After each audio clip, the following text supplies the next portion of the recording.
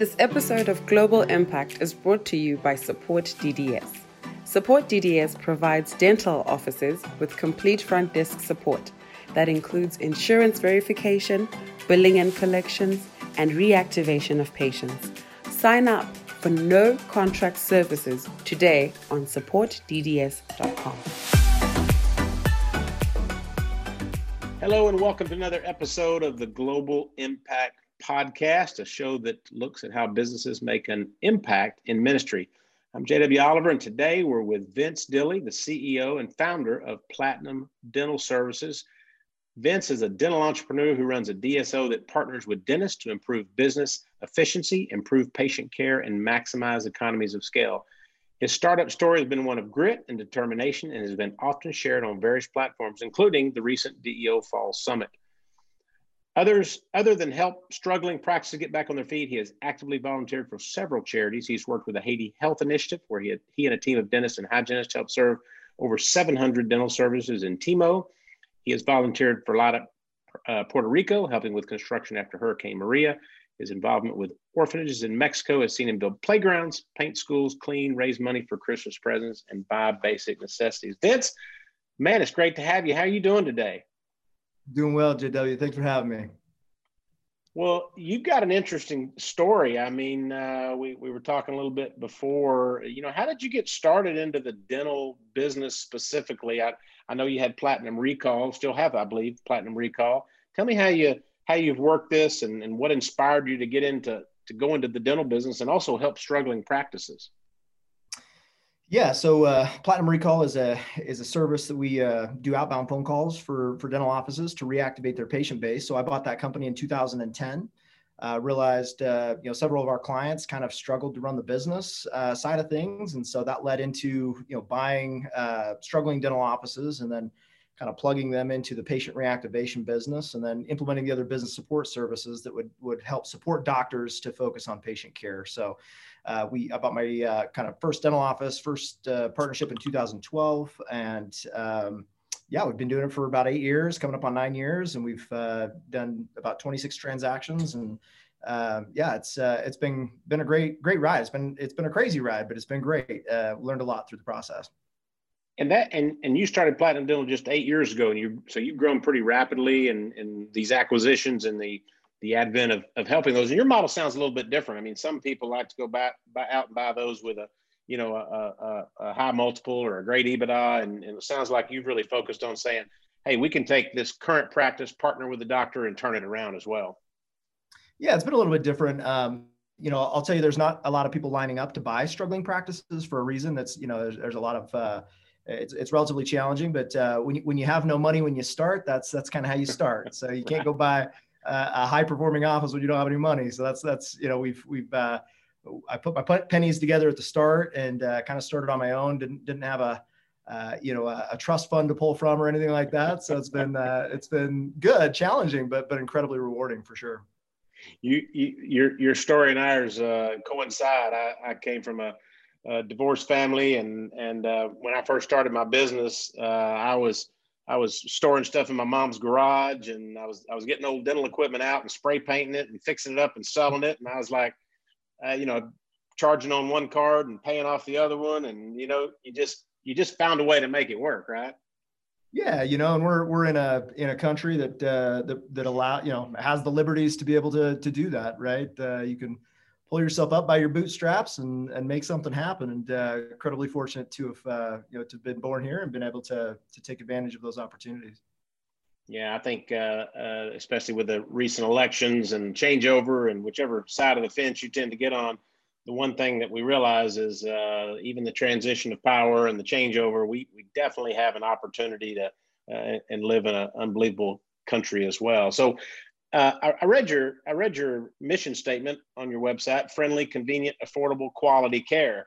I noticed you have some expanded hours that you do, and it sounds like you definitely put yourself in a position where you can cater towards the working person as well. Yeah, definitely. I mean, we've added a good number of people with each acquisition. The job opportunities grow. We have people who've been with us for a long time who have started in the call center and have worked themselves up in either the finance department or into operations. And yeah, I think with each, with more growth comes more opportunity to help those within the organization, but to help those outside the organization as well, which is really my passion. So we really have, a set of core values that we, go through with every new hire. Everybody kind of comes through and learns our core values. Our number one core value is to serve others. And so that's something that we evangelize within the organization. At the start of every meeting, every week, we talk about a core value story. We pick somebody out that we saw or a story that we heard about throughout the organization where somebody was serving others and stepped up and went above and beyond to help other people. So we really try to weave those virtues, those values throughout the organization. Man, that changes people's, not only does that change your business, but that changes people's lives when you intertwine your core values, and especially when they're Christ-centered and they're focused in on how you're going to give back to people. I just read on your LinkedIn, I think it was yesterday, about one of your own dentists, I think, who wanted to expand out on his own, and I think you said you supported him to reach out, and a few years later he was struggling, but you went back out and partnered with him to help him back out again. Yeah. I mean, that's we try to keep good relationships, for all reasons. Sometimes it comes back to benefit you in a business way, like that one did, and other times it's people just need a helping hand. I had somebody call me yesterday who was just having a real hard time. She doesn't have kids. Her dog's passing away this week. She's had a really hard time in her practice this week. This is a doctor, right? And we spent 45 minutes just talking about life and leadership and what, how we really gain happiness in this life through, serving others and leading. And, it's those moments that are really, keep me coming back. Yeah. It's not the money doesn't keep you coming back. I'll tell you that much. Like, it's those moments that keep you coming back and realize that there's a greater purpose for all of us in all this that we're doing. Well, and people need to see that within an organization. I kind of serve in the same role as a CEO level, and a lot of times, you don't have, it's unfortunate, you don't have time to speak to everybody every day. But I think when people are going through their greatest needs, leadership must show that you have compassion and empathy for them, and you're willing to take that time. And you're like me. I mean, if somebody really is going through something very difficult, then I want to give them the time that they need, because that single thing alone can impact. But I always say, when the devil can't make you bad, he'll just make you busy, right? And I think when we're busy dealing with all our day-to-day life things, we can just miss that opportunity. Could be somebody standing next to us on an elevator, could be somebody that sitting on a plane. A lot of times it's just offering that encouraging word. And obviously the person, the dentist there in yours yesterday needed that word. Yeah. It's easy to do. It's easy to be busy. It's easy to look at the boxes you have to check and be distracted. And, there was a ecclesiastical leader that, gave a talk one time, who I look up to, and he was talking about Christ's life. I know you're a Christian, and feel comfortable sharing that, but, he talked about all the different circumstances and stories of Christ's life, how he was always turning outward to serve others, even in moments where he could have been justified to look inward, right? As he's hanging on the cross, he forgives those who are doing it to him, as well as he looks down at John and says, "Take care of Mary for me." Right? Yeah, right. He was worried about them. Yeah. Yeah. He's in this moment where he has every reason in the world to be looking inward, and he's looking outward. And he did that repeatedly throughout his life. And I think that's one of the greatest examples that we can have, that if we get busy or we get self-interested, to a degree where we miss those opportunities to look outward, it's, again, there's, you may find worldly success, but you're not going to find fulfillment and happiness in that. Vince, just to elaborate on that, I've never heard that. This happened to me last week with another biblical story, but I never had put those two together. That's interesting that you shared that, when we're under our, you can take our daily lives, whether we're dealing with COVID right now, which we're in the middle of, or whether we're dealing with financial issues or stress. Here was Jesus, knowing that he was at his dying moment, and yet he was worried about the thief next to him. He was worried about, John, take care of my mother. He was saying, please don't hold this against them. They know not what they do. And there was, 3 or 4 things he did reaching out to other people that when he was in the greatest time of need. So maybe that's a good lesson to learn. That kind of a moral of that for me is whenever I'm at my greatest time of need, maybe that's when I need to reach out and help somebody else. Yeah, that's kind of the moral of that talk that was given, because he gives several examples throughout his life. He did that right before he went into Gethsemane and suffered greatly and bled from every pore. Right, he met with his apostles, and what did he say? He said, "Peace be unto you." Yeah, yeah. He had every reason to be worried about himself, but he was worried about the peace that his apostles had. So great example, the greatest example, and we've got a great opportunity and great stewardship and obligation to do that, and ultimately that's where happiness is for us, right? So we try to lead that way. Obviously, we have a variety of religious backgrounds, a variety of faiths, or a variety of perspectives, right? But service is one thing. That service to one another is something that we can all find common ground on. Yeah, and that's kind of the point of the podcast here I do is it's utilizing how can you make a global impact, and the global impact doesn't have to be reaching out to feed people in India. Doesn't have to be traveling to some remote place. Making that impact is that impact on the person working right next to you. It's that in the dental business, it's maybe the patient. I've been on the phone talking to doctors about the services we offer or equipment we're selling or something, and you can tell they're struggling. And sometimes it's just like, "Hey man, how you doing today? Everything, and they'll sometimes just open up. I've had a pretty crappy day. And you're able to share that. So I think through our businesses, we, especially as leaders, we can set the tone, we can set the culture, we can help other people know that that's a part of what we do. I read about your free dental day. That's a pretty amazing thing. I saw in 2000, this was 2019, and maybe some newer stats, but you saw 295 patients and $82,000 worth of dental care in just one day. And I imagine you could have had those, I think it was 16 doctors doing other things to increase your bottom line and to help out that bottom revenue. But, really out of the course of what, however many work days, 250 or so work days we have out of the year, just to take one and set it aside to help those who need that care. That's pretty impressive. Yeah. Well, thank you. That's been a special day for us every year, and other DSOs do the same thing.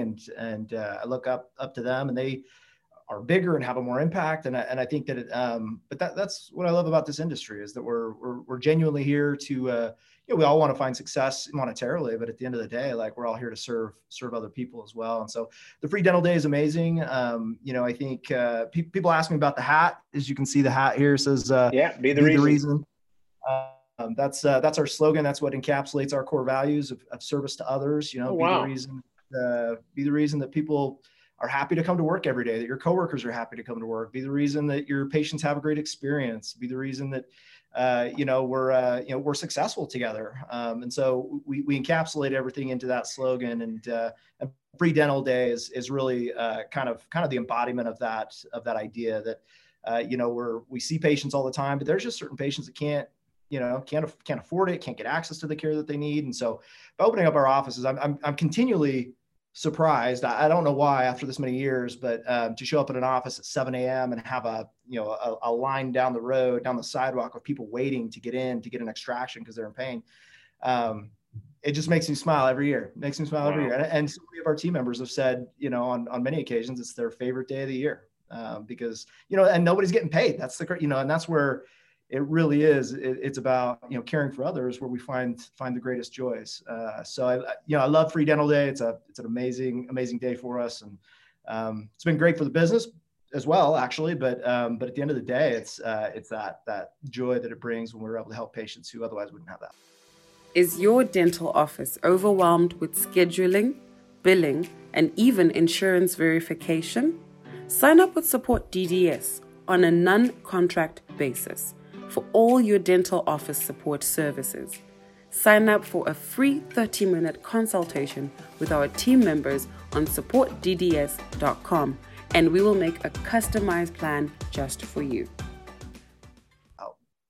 Yeah, we've got some events we do at our Support DDS, the support center. there in Harare, and at least well, more than that, probably once a month, but at least once a quarter, we have some outward mission, whether it's helping, there's a place there for women with disabled children, and the called Chinga Ose Association. And these are women who are left to care for usually now adult children. They may be 18, 20, even 30 years old. And because of the culture, many times the men will just leave those people, leave the woman and just run off. And, that kid was possessed, or he had, the devil was in him. And so they'll just leave them. And so we've partnered with them a number of times. And matter of fact, we fed 300 families through the summer when COVID was at its height, and they were unable to travel, make sure they had, basic staples of food. But I was amazed at the number of people in our organization that would show up on a Saturday morning and would not get paid, and would spend their time or maybe their gas in their car to get where they needed to go serve for the day. And when you create that culture within the business, then you can then create that impact that happens outside the business. But it's got to start inside might be the reason. And ours is growing together. And so it's how do we embody that within our organization? I know you've done some work in Mexico at some orphanages we talked about. I really was caught on to your Haiti Health Initiative. I've been working in Haiti since 2000, right after the earthquake, 2011, 2012. And, you've been there as well. And one of the things I always tell people is when they talk about how tough they have it in the United States and, they're going through this, I go, oh, no. You're clueless. You really don't know what bad looks like. And it's similar to areas in Zimbabwe. There's no government support. There's no financial aid, financial resources out there like we have for food banks or, WIC with women, women with children and things like that. So what was your experience in Haiti, and how did that impact you? Oh gosh, Haiti was an amazing experience, and it's an amazing experience to work on an ongoing basis with the Haiti Health Initiative. They're a great organization started by Mark Arel, who grew up in Timo, Haiti. And, we got introduced to them through a mutual friend, an ophthalmologist friend, actually, who had gone down there with this group. And so my wife and I said, hey, let's go down there and, on this dental trip, and we'll go and check it out. And since then, we've sent down a lot of different doctors on different trips. We've sent down hygienists, dental assistants to go down there and serve in Haiti. And, you get there, and, I've been to Mexico, I've been to, what would be considered underdeveloped countries. And then you get to Haiti, and it's a different feel. There's a more stark contrast of poverty than other places that I've visited. And so it was an amazing experience. I mean, you're about, an hour and a half, maybe even 2 hours outside of Port-au-Prince up in the mountains. You get there and you hike in on a little dirt trail for about 30, 45 minutes. And then you kind of set up camp. We set in slept in a tent.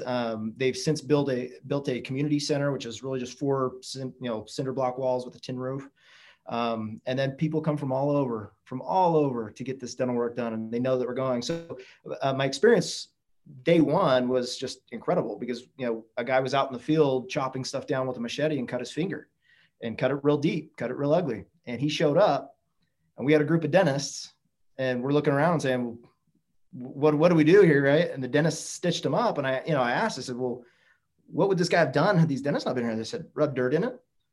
I mean, they would have stopped the bleeding by putting dirt in it. Like, those were his options. And it was in that moment where I was like, just kind of overwhelmed with gratitude for what I do have and for where I was born and so forth. But, the gratitude, the joy, that was probably my greatest takeaway was we took a surgical glove, we blew it up and tied it like a balloon.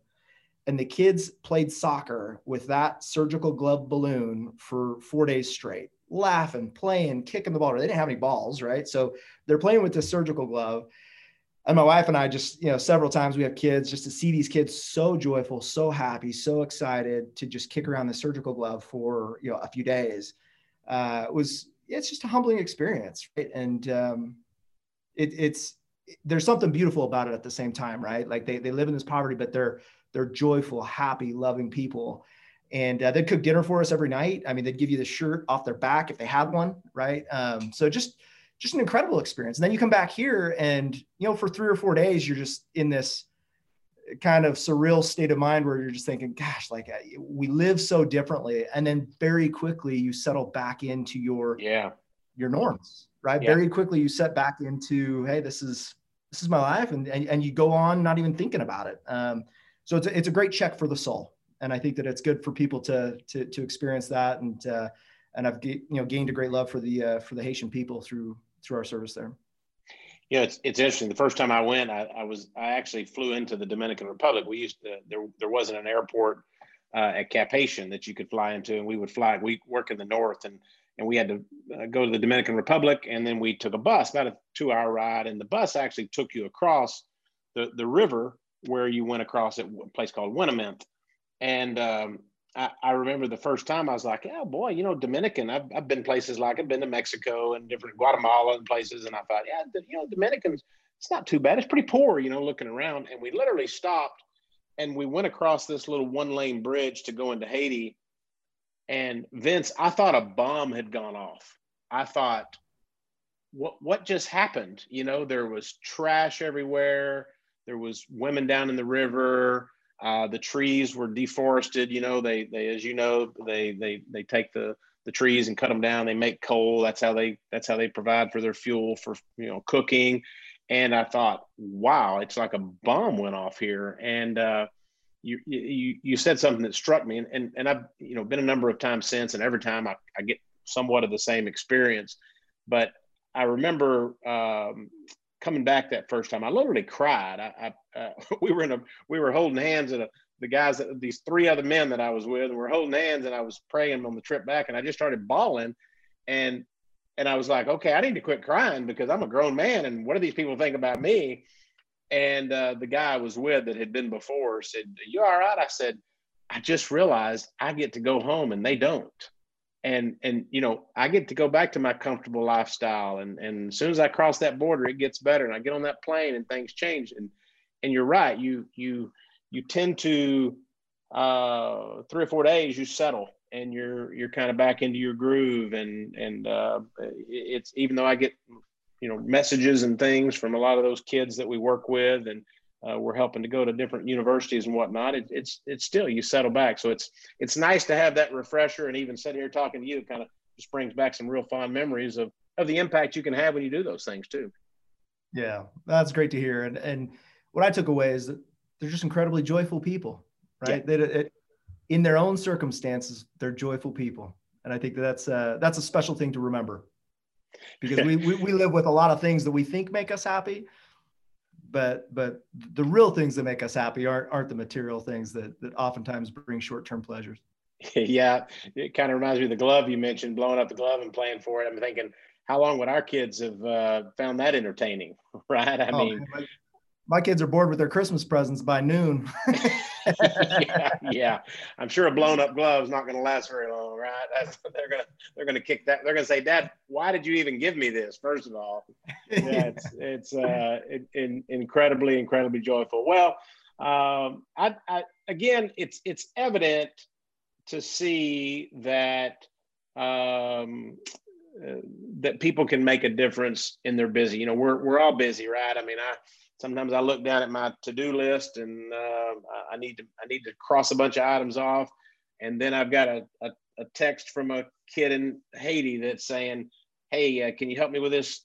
I want to take one more course at the university, and like, how much is it?" And he goes, "Oh, it's $60." And I'm going, "Wow, okay, $60." We got a kid in med school. It costs $500. He's in the Dominican Republic going to medical school, and it literally is $500 a month to keep him in medical school and his living expenses. It's a 7-year program. And you just think, wow, he's in his 5th year now, or 4.5 years.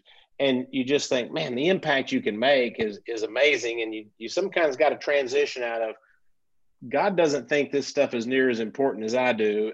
These people on the other end are just as important. So definitely a lesson we have to remember and learn too. Yeah, most definitely. And that's, in my experience in Mexico and Puerto Rico and things, the hardest part for nonprofits to stay in business is funding. Yeah. And they typically go on this raise money, spend money, raise money, spend money cycle. And at any given point, they can kind of be forced to close their doors. And I think that if we can leverage our businesses in ways, our resources, our business skills in ways to create some type of recurring monetary support for these efforts for this service, that's an incredibly powerful thing, because it's a challenge to do. And my hope is when I'm done in dentistry and I'm done running my business and things, that's where I spend the later years of my life is creating these systems that allow people the same freedoms that we have to pull us up by our bootstraps and create a long-term sustainable way of a higher level of quality of life. So I get the challenge. I've worked closely with these nonprofits, and I've been on the side of raising money, and it's an extreme challenge. So anyway, so for me, that's exciting. It's exciting to figure out, use my business acumen to try to figure out something that can be sustainable for people for a long time. And I think that we've done a little bit of that in Puerto Rico, but I think that we've got a lot of work to do.